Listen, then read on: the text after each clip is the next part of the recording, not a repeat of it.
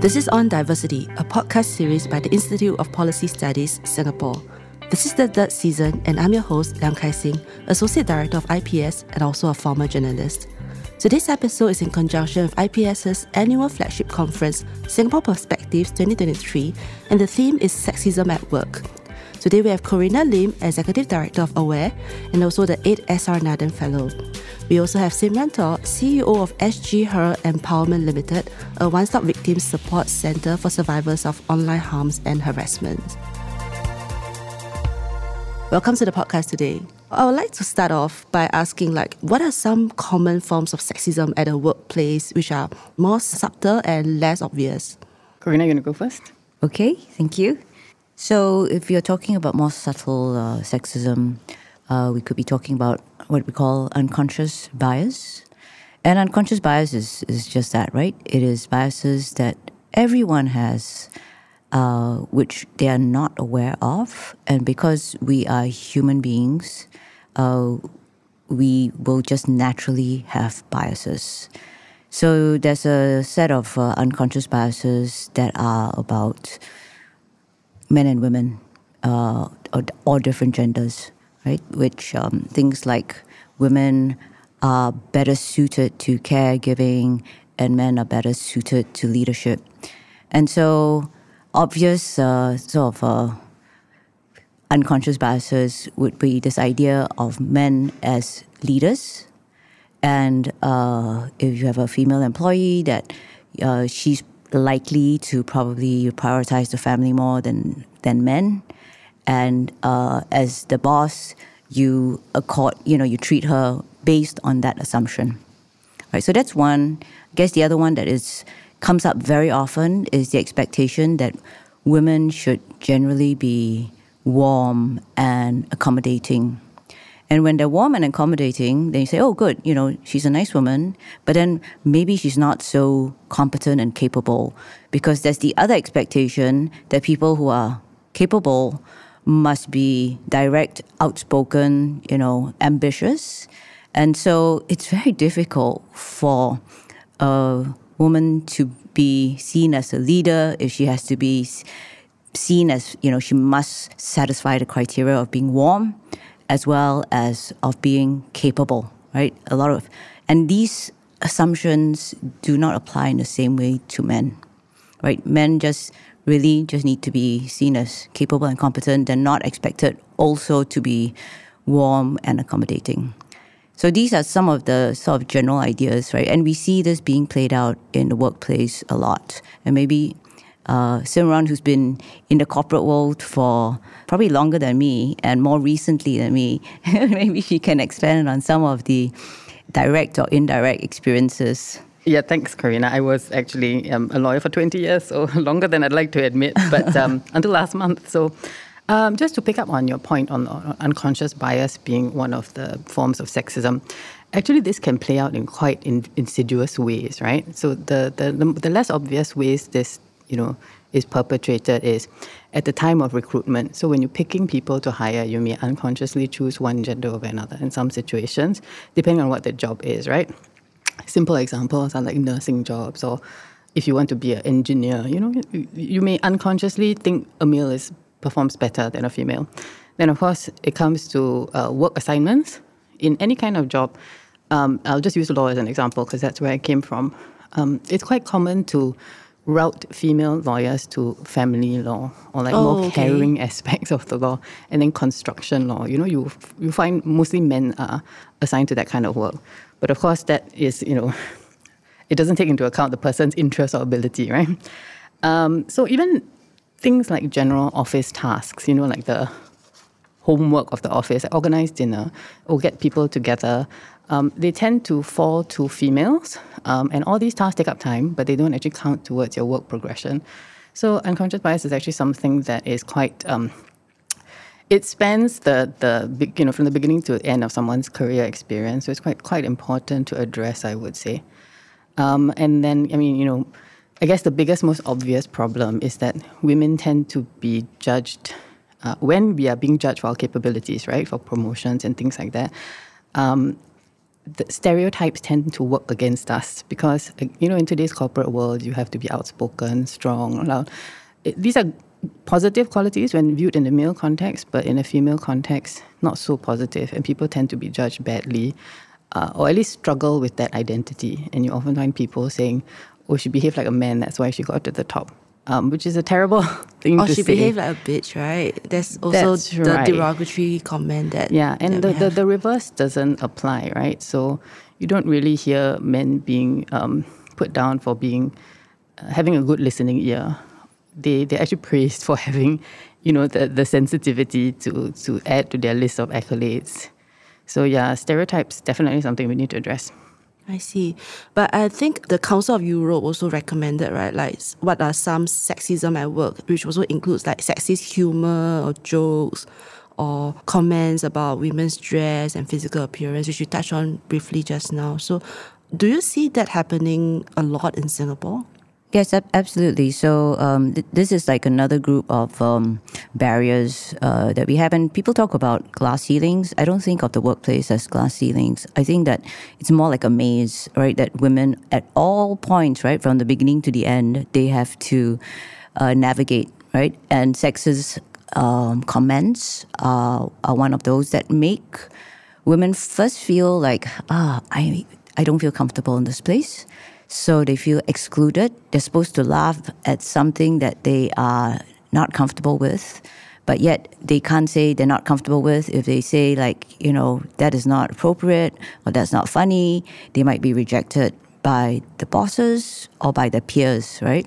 So, but it does leave a sense of, I can't really be myself, right? And at some point, they might leave. Or play along and just suck it up. So I think sexist behaviors, because the other thing that it does do is that if there are sexist sexual jokes, is you are, there's a sort of an objectification of women. And how can you then respect your colleague who is a woman if we are also seeing them as sexual objects, right? So it's all very subtle.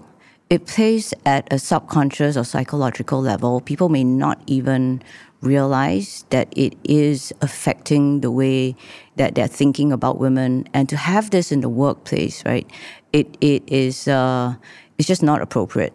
The good thing is that there is so much more awareness these days of how unacceptable this is.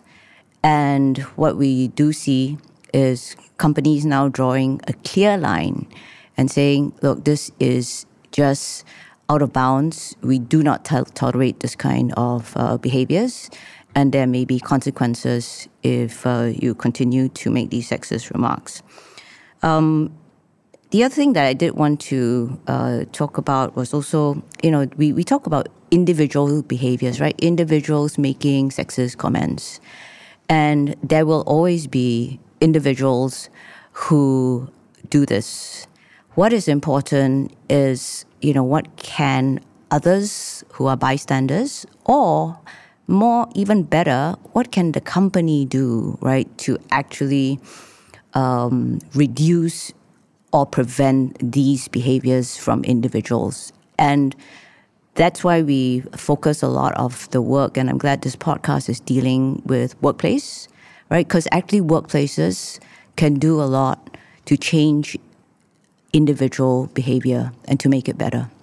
Okay. So what about Simran? Because when we talk about sexist comments or sexual jokes and all that, when does it cross over to sexual harassment actually? Okay, so that's a very interesting and difficult question. It really is quite fact specific. So every single case is going to be different. So sometimes one comment is enough, depending on how serious it is. Or how blatant it is. And sometimes you need a course of conduct, like it has to be done over time. And I think in terms of, so what we've been seeing recently, as Corina mentioned, is, yes, there's a lot more awareness. Companies are aware, workers are as aware, and Me Too played a big part in that. But there's a lot of confusion. I can't tell you the number of times people have come to me to say, I don't know what to say to my female colleagues anymore. I just said, you look nice, and then now I'm afraid I'm going to be fired. Or when I'm talking to them, I'm a tactile person, I accidentally touched her elbow, am I going to get fired? So I think people are aware that this is important and it shouldn't take place. But I think currently there's the struggle. People are grappling with what the limits of what is acceptable and what is not is. And of course, that is based on your cultural environment, societal norms quite a lot. And really, I think the only solution for this is to have these conversations very readily and frequently in the office, have training, have the employers aware that this is important. It's important for the employees to understand as well. And, I can't say enough, training. It kind of gets people familiar with at least the baseline of what is unacceptable and what may be a gray area kind of situation. So people know when that, the company itself has a zero tolerance level on certain types of conduct. And so when that happens to them, they know that they can complain and that the company will also view it as wrong.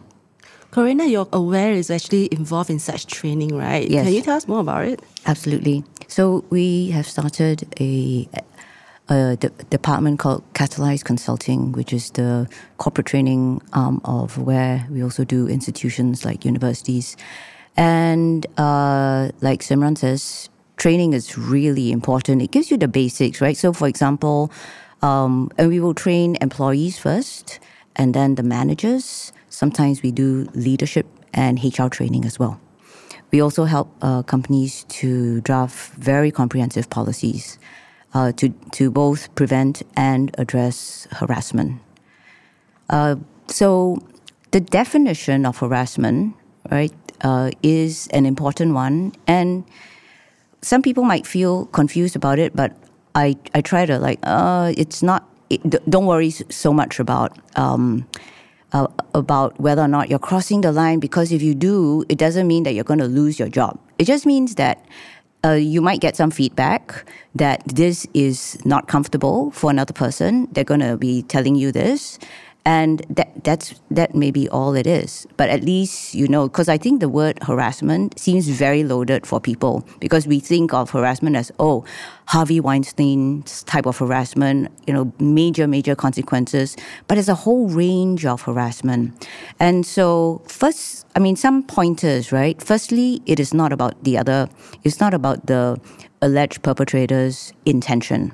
Intention is the person might be joking, but may have still negatively impacted the party that they're speaking to, or the people, the group that they're speaking to, right? And once there is a sense of discomfort, this is offensive, then there's harassment. And intention is a factor, but it doesn't mean that there was not harassment, right? Intention is a factor into thinking about how serious it is, but it already crosses the line, right? So intention is not the test. However, there is a test of reasonableness. So it is about whether or not, generally speaking, and that's why Simran says it is about the context, it is about the environment. What is the culture in the company in Singapore, right, on this? And that can be taken into consideration. Do other people see this as problematic, as offensive? If only one person felt that it was offensive, it may be that perhaps it wasn't so reasonable, right? But if some people, more than one person felt that it was offensive, then it probably is harassment, right? So there's a test of reasonableness, which is why it makes it a little gray. Okay. Now, but in those gray areas, right, where it may be or may not be, we call them if you use a traffic light system, they are like the orange light. It may be in this context, and maybe some people will find it offensive, some not. But if the subject of this, right, the alleged victim, feels upset by it, then it becomes red light, and this person does communicate and says this was inappropriate. Then you just stop. It becomes red light immediately. The orange light has turned to red, right? But if it was everyone's fine with it, then it becomes green light, right? So one should not feel too anxious about not knowing exactly, because you will get cues. I think what is important to understand, to look out for signs, to be a sensitive person, to have high EQ, right, in relation to these orange light situations. The red light situations you should just never engage in, and those are very, very clear, right? I think we should not get too anxious about this. It is about just making sure that the workplace is very comfortable for everyone to thrive. Okay. But what about some situations when the workplace, there's some norms that are toxic? Like it's already established that this is okay, but actually if a newcomer in the company, they may feel that it's red light, whereas those who have been in the company for many years would think that this is acceptable, this is like quite okay and all that. How would you advise them? I can understand it's very difficult for a newbie in a company like that to try and raise things to management to say, you've got entrenched ideas that are against the norm. So I think in that kind of situation, there are some external resources people can go to for help, Catalyze and Aware being one of them. And then there's also the Tripartite Alliance for employers under the MOM. Sometimes you call them up, they can give you some advice, point you in the right direction to lawyers if need be, to see what your recourse may be.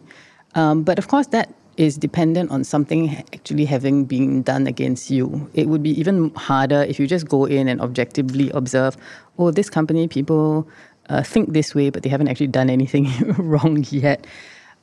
So that's not ideal. And I think that's why the MOM is really trying to actively encourage policy adoption by companies across the board. I think the white paper on women's development also recommended that the fair practice TAFEP guidelines be entrenched in legislation, which I think is a great development. So not only just employers, having a policy within your companies is a great signal as to what you will and will not adopt. Some of these policies actually have examples of what is, like you say, a red light kind of behavior. So people are very, very clear on what can be reported.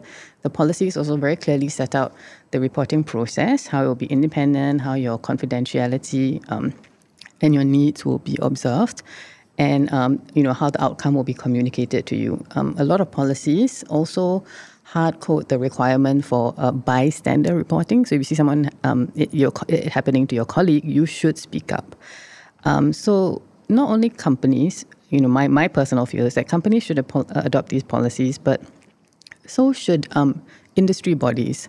So like the Law Society or the Accountants Body, just to send a very clear signal to the entire profession that, at the very apex, this is how we expect people in this industry to behave and to adopt. So Law Society is going to be launching a template harassment policy for firms to adopt next month. They've tried to, define certain examples in their lawyers' way of what harassment is, both sexual harassment and power harassment, because there are really two types, right? Hopefully that can be something that other industries will adopt as well. Okay. Yeah. Can I say something about the toxic workplace situation, which I think is a really great one? So yes, we have, like I said, it can be at individual level, and we have to think about power imbalances. And of course, the sort of greatest power imbalance if the whole workplace and the whole culture is such that it is toxic, right? It could be that it's been male-dominated for a long time, and the leaders are all male. And I'm not picking on men. It's just that this is where we do see, right, when there are like male-dominated workplaces, and also where the leadership, there's no gender diversity. The studies and experience has shown that this is where more likely there will be a toxic workplace, right?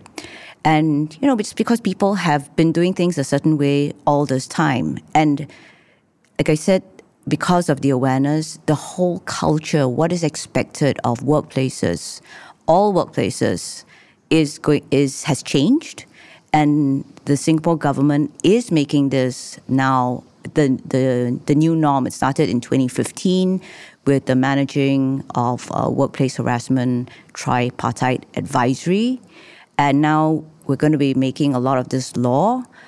this could not have come sooner, right? We really, really need this to send a signal to all workplaces about certain basic norms that must be observed.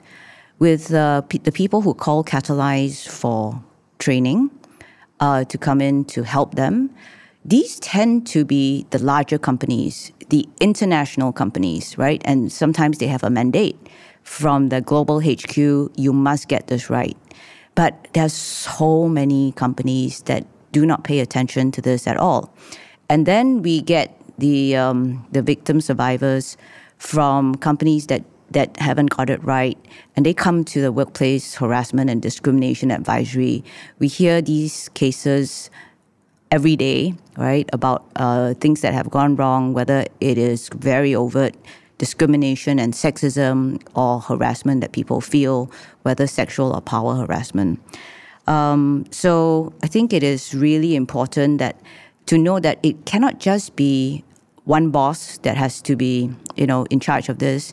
It's the companies must actually make a corporate initiative and set the right corporate culture. And to encourage the companies to do so, we need government interventions. And when things go wrong, we also may need interventions that are external to the company, right?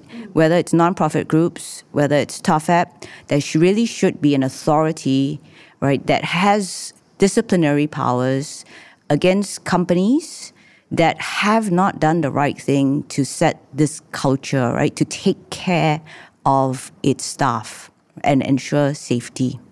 Yeah, okay, Corina, because there is this NTUC survey, right, that underscored that SMEs need clearer discrimination and harassment policies, right, with only 1/3 of the respondents saying that their companies have communicated such policies to them. So I think you mentioned about regulatory actions and the government to come in.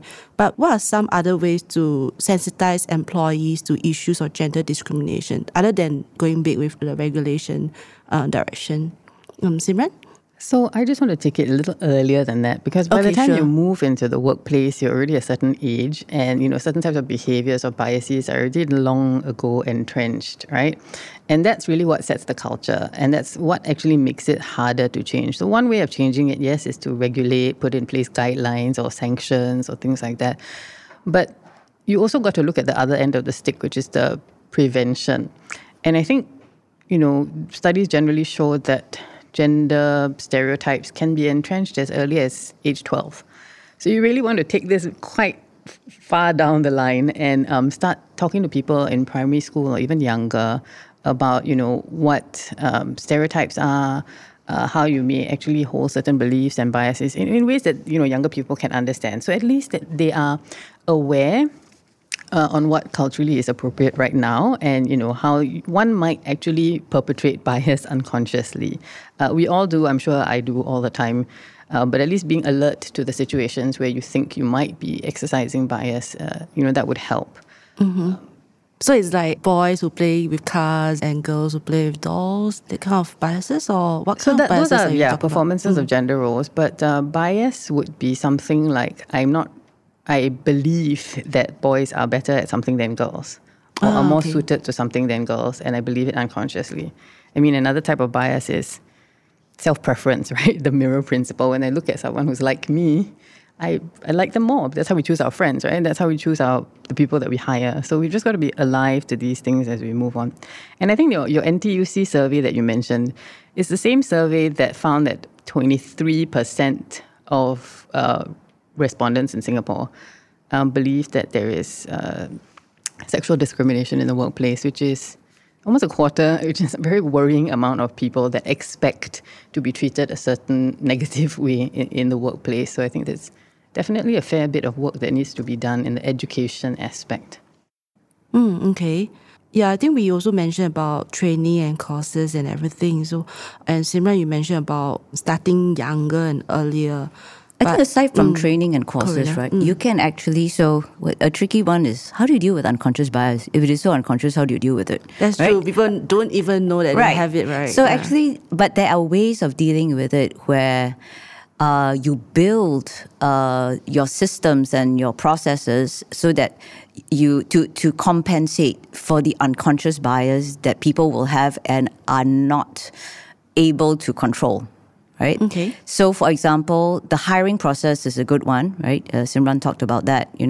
Either you are selecting someone that looks like you. So if you are, and there are more male leaders, right? If you look at leadership, there are more male supervisors in general, right? Than there are female and who are in powerful positions. So they tend to be the ones hiring, right? So if you hire someone that is similar to yourself, then you might be hiring a man. If you are a man, if you're a woman, you might be hiring a woman, right? Then also like just this expectations, gender roles. So how do you compensate for that, right, in your system? So one is, making invisible the gender, the race, etc., until you need to actually disclose it. But at the filtering process, let's make sure that we don't know the race because it's not necessary at that point, gender, etc. Until you have to meet the person, then it's like, okay, you have no choice. You have to you will know, right? But you try to reduce the likelihood of unconscious bias coming in to affect your hiring process as much as possible. Then when you hire, when people go into that the interview room, firstly, you must have a diversity of interviewers. Secondly, and you could do a few rounds of that, right? Secondly, you have everyone's gone for unconscious bias training. They have a checklist at that table when they're interviewing to make sure that they are checking these biases. We use what we call structured interviews so that everyone is asked, all interviewees are asked the same questions, right? We try to minimize like that personal connection where like, oh, we went to the same school, and then we talk about the school that we went to and how amazing it was. And then immediately we form a connection, a chemistry, which other people didn't have with this particular interviewer, right? So you try to reduce all of these instances where your personal preferences might come in, right? Because that's where the unconscious comes in. Anyway, so there are ways to design even your interview, your promotion process. Identify those points where biases are likely to affect a person's career, and then work on those. Also, find out your data, like how many women do you have at each level? Why are people leaving? Get data so that you can make the right intervention in your company. All this is a lot of work. This doesn't have to be done overnight. It's a work in progress. And so, people can just keep working at this over the years. And it is a lot of work. And I've just found that a lot of companies, that is the sticking point for them, right? It costs money and it takes time. And they don't feel that it's worth it because a business is about making money. What is the commercial benefit to me for doing this? And this has been talked about for a while, but I do feel, what Corina mentioned before, that the foreign companies, MNCs, they're on the board, they understand that there is actual, let's put it bluntly, monetary benefit for having these measures in place, ensuring diversity is present within their company at all levels. If at the very least, it attracts and retains talent, right? And at deeper levels, the type of decision-making is more robust and it can actually result in dollars and cents outcome. But I don't think a lot of local companies have really ingrained this ethos just yet, which is probably why they don't feel like this is priority number one for them to address. And we're having to use a lot of sledgehammer tactics like law, guideline, and it's not coming up organically just yet. But maybe with the younger generation who are much more alive to these kind of issues, the needle will shift. And on that, actually, I've seen something quite interesting, which is that there are a lot of older women who probably have experienced a lot of sexism and a lot of these challenges along the way before they get right to the top. And then when the younger mentees talk to them about these issues, the older ones can be quite dismissive and say, hello, I went through this and that's what it took to make me the person I am today, aka successful. So I wouldn't complain so much if I was you. Which is precisely the opposite of what you would expect to hear, but it's also understandable because they feel that it gave them tenacity and strength and resilience But I think that is also something we need to do, which is to really, look out for our own. We encourage diversity so that the women on boards, for example, can encourage and pull up those below them. Okay, that's a very interesting point, and something that I wanted to raise also, because I wanted to ask whether women are also guilty of perpetuating gender discrimination. One point is what you said, and another point is also they may also deny the presence of gender bias and barriers, right? They will say that, they did it, so everyone should be able to do it, right? So, Corina, what do you think? How do we address these issues? Are women leaders who think that this is not an issue? Really, sexism in terms of perpetrators is probably like gender neutral, because it's a system, right? It's a system of thinking, and it goes beyond gender, and women who have succeeded, some may have succeeded because they played the old game, and they survived it and they thrived in it. And I suppose it's hard for them to see that other people, I think Simran's right, it is understandable in a way, because also if they say, well, we succeeded, but, the old system should be changed, in a way they are taking away something that they did, right? They're like, so it doesn't really resonate well with them to actually knock the old system, because that is how they excelled, right? And they're not going to be so understanding about it. So it's not so useful to actually say, okay, women do this as well. I'm like, men and women do it. Doesn't mean that it's right? And the women who did it, they had to do it in order to get where they were. They felt this was the only way, and probably they were right. That was the only way to actually go all the way to the top, right? But that's why we have to go beyond individuals, right? It has to be that there is a sea change in workplace culture, in the way that we look at what leadership should be about, what the workplace should be about. One of the things that we have not talked about is actually caregiving. And the workplace was designed, there is an inherent bias that is built into the workplace that is not friendly to women, who still today do more of the caregiving and are expected to do more of the caregiving. The workplace was not designed with caregivers in mind. When we had the Industrial Revolution, the men went out to work, the women stayed home. There was a sort of very clear division of labor in that way, right? But of course, things have changed. And especially for Singapore, we still need everyone as far as possible to work. And I think it is good, to have financial independence. So women should definitely have that choice readily available with no cost to themselves, right? In the same way that it's not a cost to men. So the workplace itself has to change its bias against caregiving. Okay.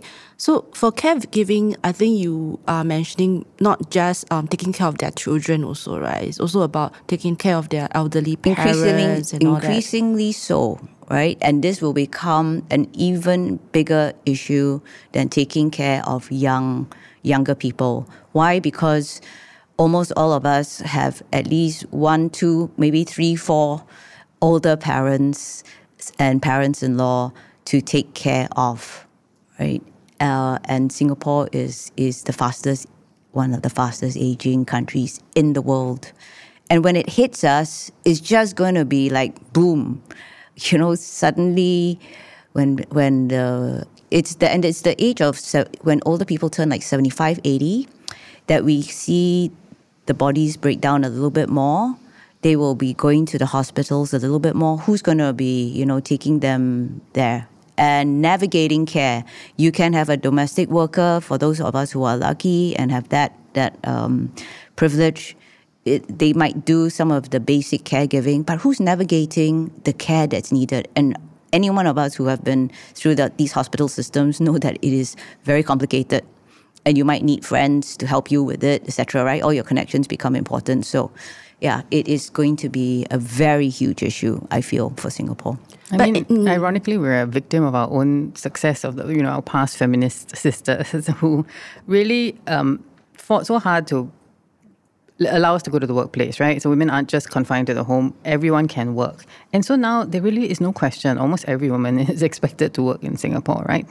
But at the same time, what didn't happen was the men who were in the workplace, their stereotypes to be the one at home, be the caregiver, be the parent or the primary parent, didn't change. So basically what we've ended up in a situation where everybody's in the workplace, nobody's at home, and then the people who are carrying the burden of everything tied to the home, children, caregiving, young, old, falls on the female because of age-old stereotypes that women do this better or they're more naturally inclined to do so.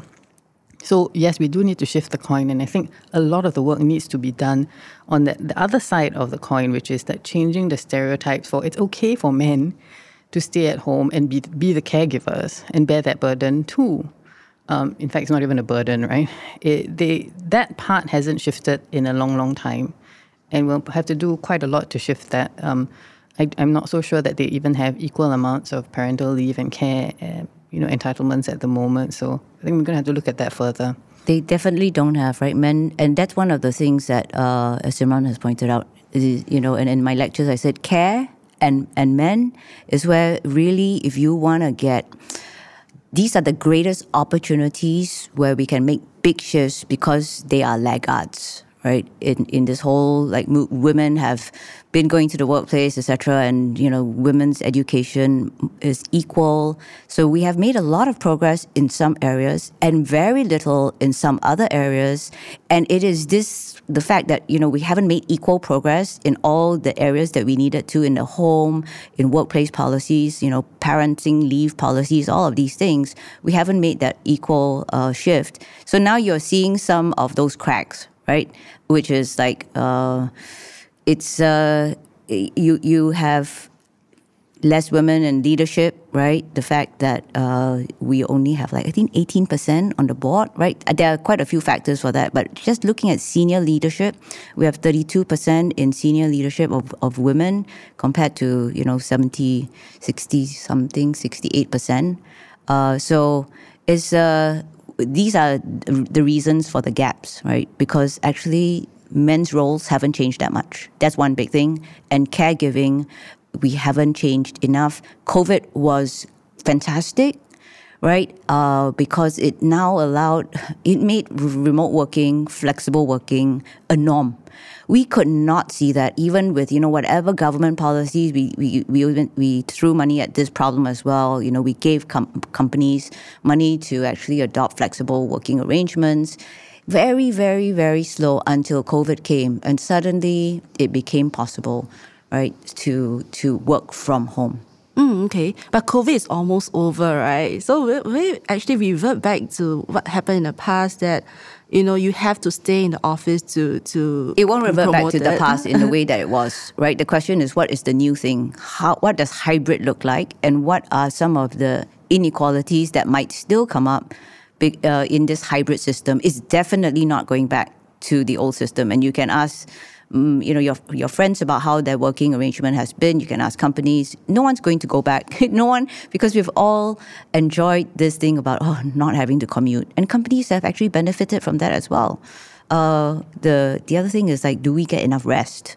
Right? So there are pros and cons to the new system, which we also have to be mindful of. There are new challenges, but the fact is that we don't have to go to the workplace. But are we working overly long hours such that our mental health is suffering? Okay. Yeah, I think one of the areas we might have to look at further is how women with young children fare in a working from home environment. I think they face quite a high level of challenges trying to balance things.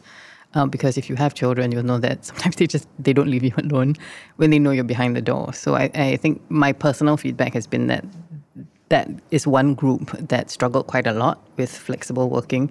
So they thought it's something they wanted, but then it wasn't all that it was cracked up to be. So we're going to have to see how things play out over the next couple of years, actually. I think there'll be some, as Corina said, some rebalancing, people finding a new normal that works for them.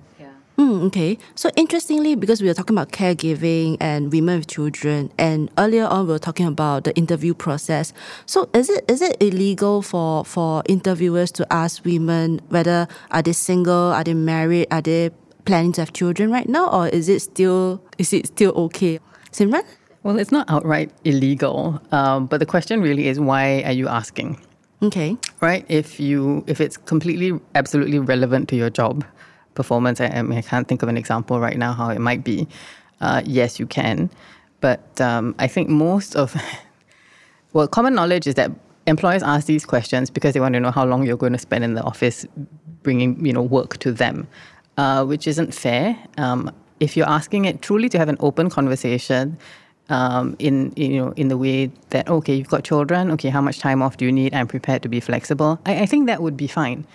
But if you're asking that simply to exclude people unfairly on the basis purely of their marital status or whether they have children, then it's unfair. But it's still not illegal. If you had that intention and you ask those questions, it's still not illegal. But at least there's some TAFEP guidelines which they say will be part of the new anti-discrimination law. So I do expect that there will be a little more consequences for asking these types of questions in the near future. But right now, if someone complained, TAFEP might give you a call and say, oh, you're not supposed to be doing that. Have you come? Why don't you come for the training on how to build an inclusive workforce? Right. So that's the sort of not very strong disciplinary repercussions if you ask. But yeah, I think that's where we are. And at most there might be, I don't know, if you do it too often, maybe there's some shaming. If from time to time you see like blacklists of employers, but yeah, it's not illegal. Okay.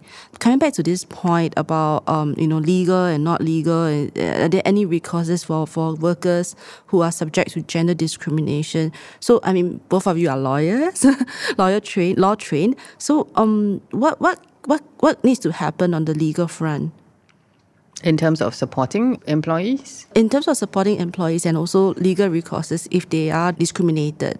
Well, I mean, there's different kinds of discrimination, right? There's just sort of maybe touching your shoulder, and then what do you do about that? Then there's at the other extreme, actually having you fired based on, reasons pertaining to sexism. So then the legal steps you would take would differ based on both. I think, again, one of the resources is the TAFEP hotline. You can call and just get some guidance on what you need to do. They may be able to point you in the right direction, one of which maybe you should probably talk to an employment lawyer to understand what your rights are and how you can take this forward. I think for smaller transgressions like harassment in the office, and if there's already a policy in place in that office, then the policy should be the first line of recourse, which is look at that, see what it says about how to file a complaint. Is there a whistleblowing hotline, and then utilize that. Okay, Karina? Yeah. So I think that we can have stronger laws in this area. So in relation to harassment, this is, I think, what is needed. We need a law that says that companies will protect their employees from harassment. That means that, and this goes to prevention as well, you have policies, you communicate these policies regularly, you train on people under these policies. When instances of harassment happen, you have taken the right action, right? There should be a law that actually says this is the duty of the company. Arguably, this may already be the case in common law, but because it's common law, it's not black and white law, people don't actually do this. That's why most companies till today don't have processes in place to address this issue. When it comes to discrimination, the anti-discrimination law is going to be an important one. The question is, what is going to be in that anti-discrimination law, right? I mean, we're quite clear, the Prime Minister has said it will cover gender, so that's great, and age and race and religion. Then we don't know whether it covers the intersectionality of sexual orientation. But the big question is, what are the processes? How will you actually make use of this law if you are discriminated? What is going to be recognized as discrimination? Is it just direct discrimination? And we also see what we call indirect discrimination. Will that be covered, right? Or is it only when you are like directly sacked because of something? What if they have policies that make it very difficult for women to actually get certain jobs? Will those be covered as well? Right. So there are a lot of question marks at this point about what the anti-discrimination law is, and I think the first version is probably the government's going to try to find a way to balance employer and employees' interests. But I hope that it will be a law with teeth and which is comprehensive enough to actually make a difference, and people will use it. It will be a deterrent, and where there are instances of discrimination, people will find that this law is helpful. That would be the test. In the US, they actually file lawsuits also, right, for discrimination lawsuits. It's not that common in Singapore, right? Can I just understand why? Because lawyers are expensive. It's true. I don't confirm or deny anything in true lawyer speak. But no, Karina, carry on. You have to, firstly, so we're now talking, firstly, the laws are not strong here, right? So then you have to look at was there a breach of employment contract? Okay, so now we're going to civil rights. And so then you have a civil suit. Now, civil suit, it's not like the police taking on a case or an authority taking on a case. The person who has suffered, it has to be the one appointing a lawyer and taking the company to court.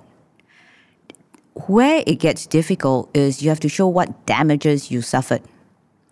And the Singapore law on damages, they're like, you could have gotten a job, because you have to mitigate your damages, which means that you can't just sit at home and then not work for 12 months and say, I'm claiming for 12 months of damages. You also have to go and help yourself and get another job, right? So then at most you might get, you could have gotten a job because the Singapore job market is very vibrant. You could have gotten a job in 2 months, right? So then you get 2 months of damages versus how much you have to pay your lawyers, right? So that's why, on balance, it just doesn't make a lot of sense. People just prefer to move on. You're taking on as an individual a whole company. The company will have deeper pockets. You make all of these calculations and you say, even though I feel strongly about this and I feel there was grave injustice, I'm just going to walk away, right? So that's, I think, why. Yeah, and in the States, you have this thing called punitive damages, right, which is also awarded by a jury. So then you get things like $10, $15, $20 million damage awards, when here you will get the actual loss you suffered, which is 2 months. Okay. So the distress that you suffered doesn't really, the law here finds it hard to actually give you compensation for. And there's also the cultural aspect. And Singapore is small, and a lot of industries are small, and people all know each other. So nobody really wants to rock the boat, and particularly Absolutely. if the perpetrator is their senior. Respect for elders still exists in the back of their mind somewhere, I guess. And then, of course, I don't want to be the person seen in the industry as the one who will complain. No one will hire me again. So they decide on cost balance, and I'll only get 2 months, and lawyers are expensive. Everything together, I'll just keep quiet, and I will be the one that resigns and leaves the company and moves off. We have had several cases, though, of settlements, which means that someone does appoint a lawyer. There's a clear case of harassment, discrimination, etc. They then, the lawyer writes a letter, the company, and everyone wants to settle it this way. That means a quiet settlement where there is some financial compensation. So it may still result in some amount of justice to the survivor. And we have seen in no way did the survivor want to go to court because of the industry that they're in. So in fact, in one case, I recall the survivor got the best settlement that was possible in that situation, which is about 2 or 3 months of salary, and then left the country because wanted to be in the same industry, but couldn't work in Singapore anymore because felt that, reputationally it might have gotten out and it would be very difficult. Came back to Singapore after about 5 years and then felt saved. Right, so it's and we also have seen from our Aware survey, I think it was this year, called I Quit. Many people just quit the company. They just moved on. The quitting might not be immediate. It might be after a year. There is, but within 2 or 3 years of a harassment case, many survivors quit, and it affected their career trajectory. some of them went to careers where they felt safer, so they like went to childcare. I'm like, oh my gosh, from a very high paying industry to an industry that wasn't paying as well. So we saw very long-term effects of harassment, which was bad for everybody, including the country.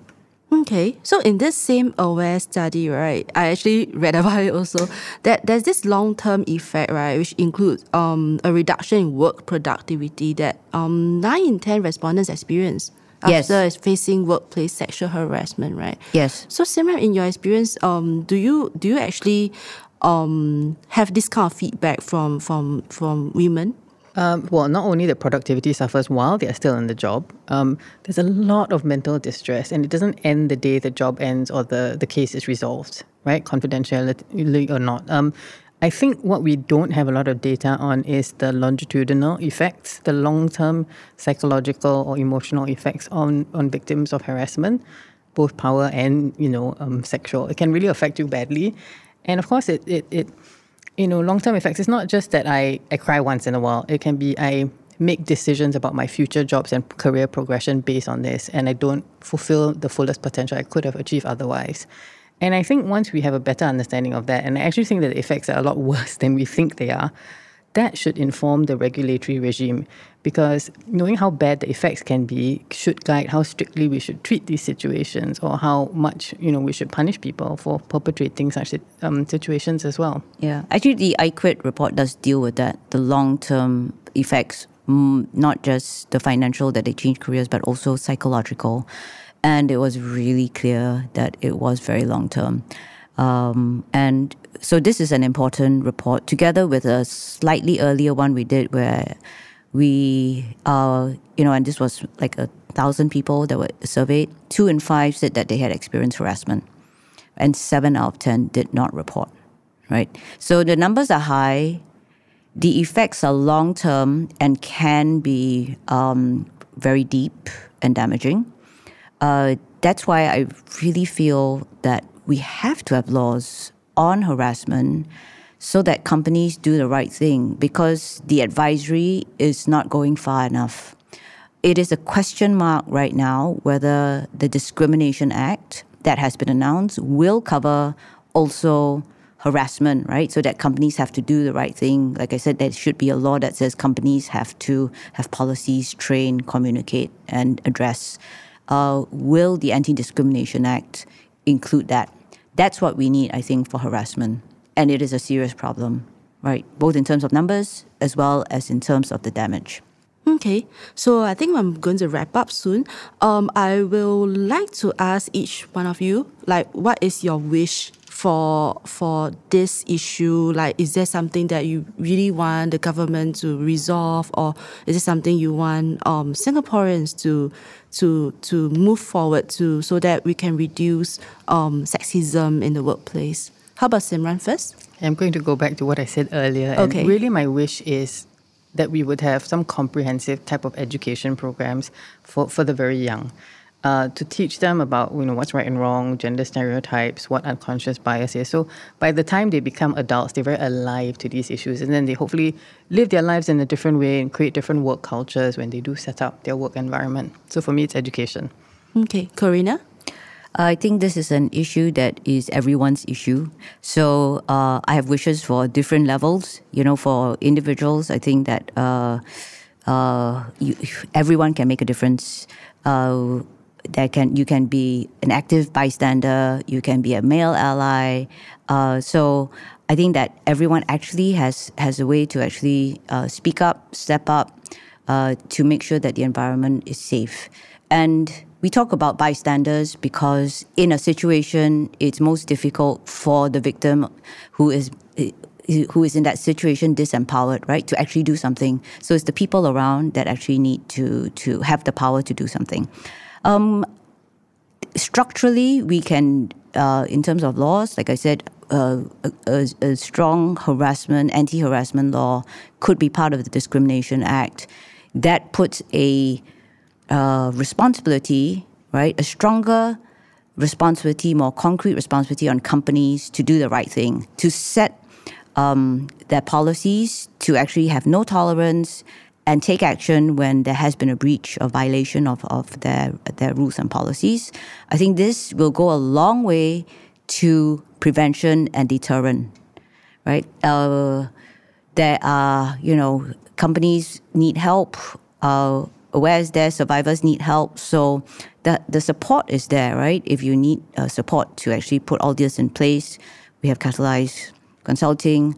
If you need help as a survivor, the Workplace Harassment Advisory service that we run, the Sexual Assault Care Center, are places that you can go to. TAFAP is an authority that you can go to.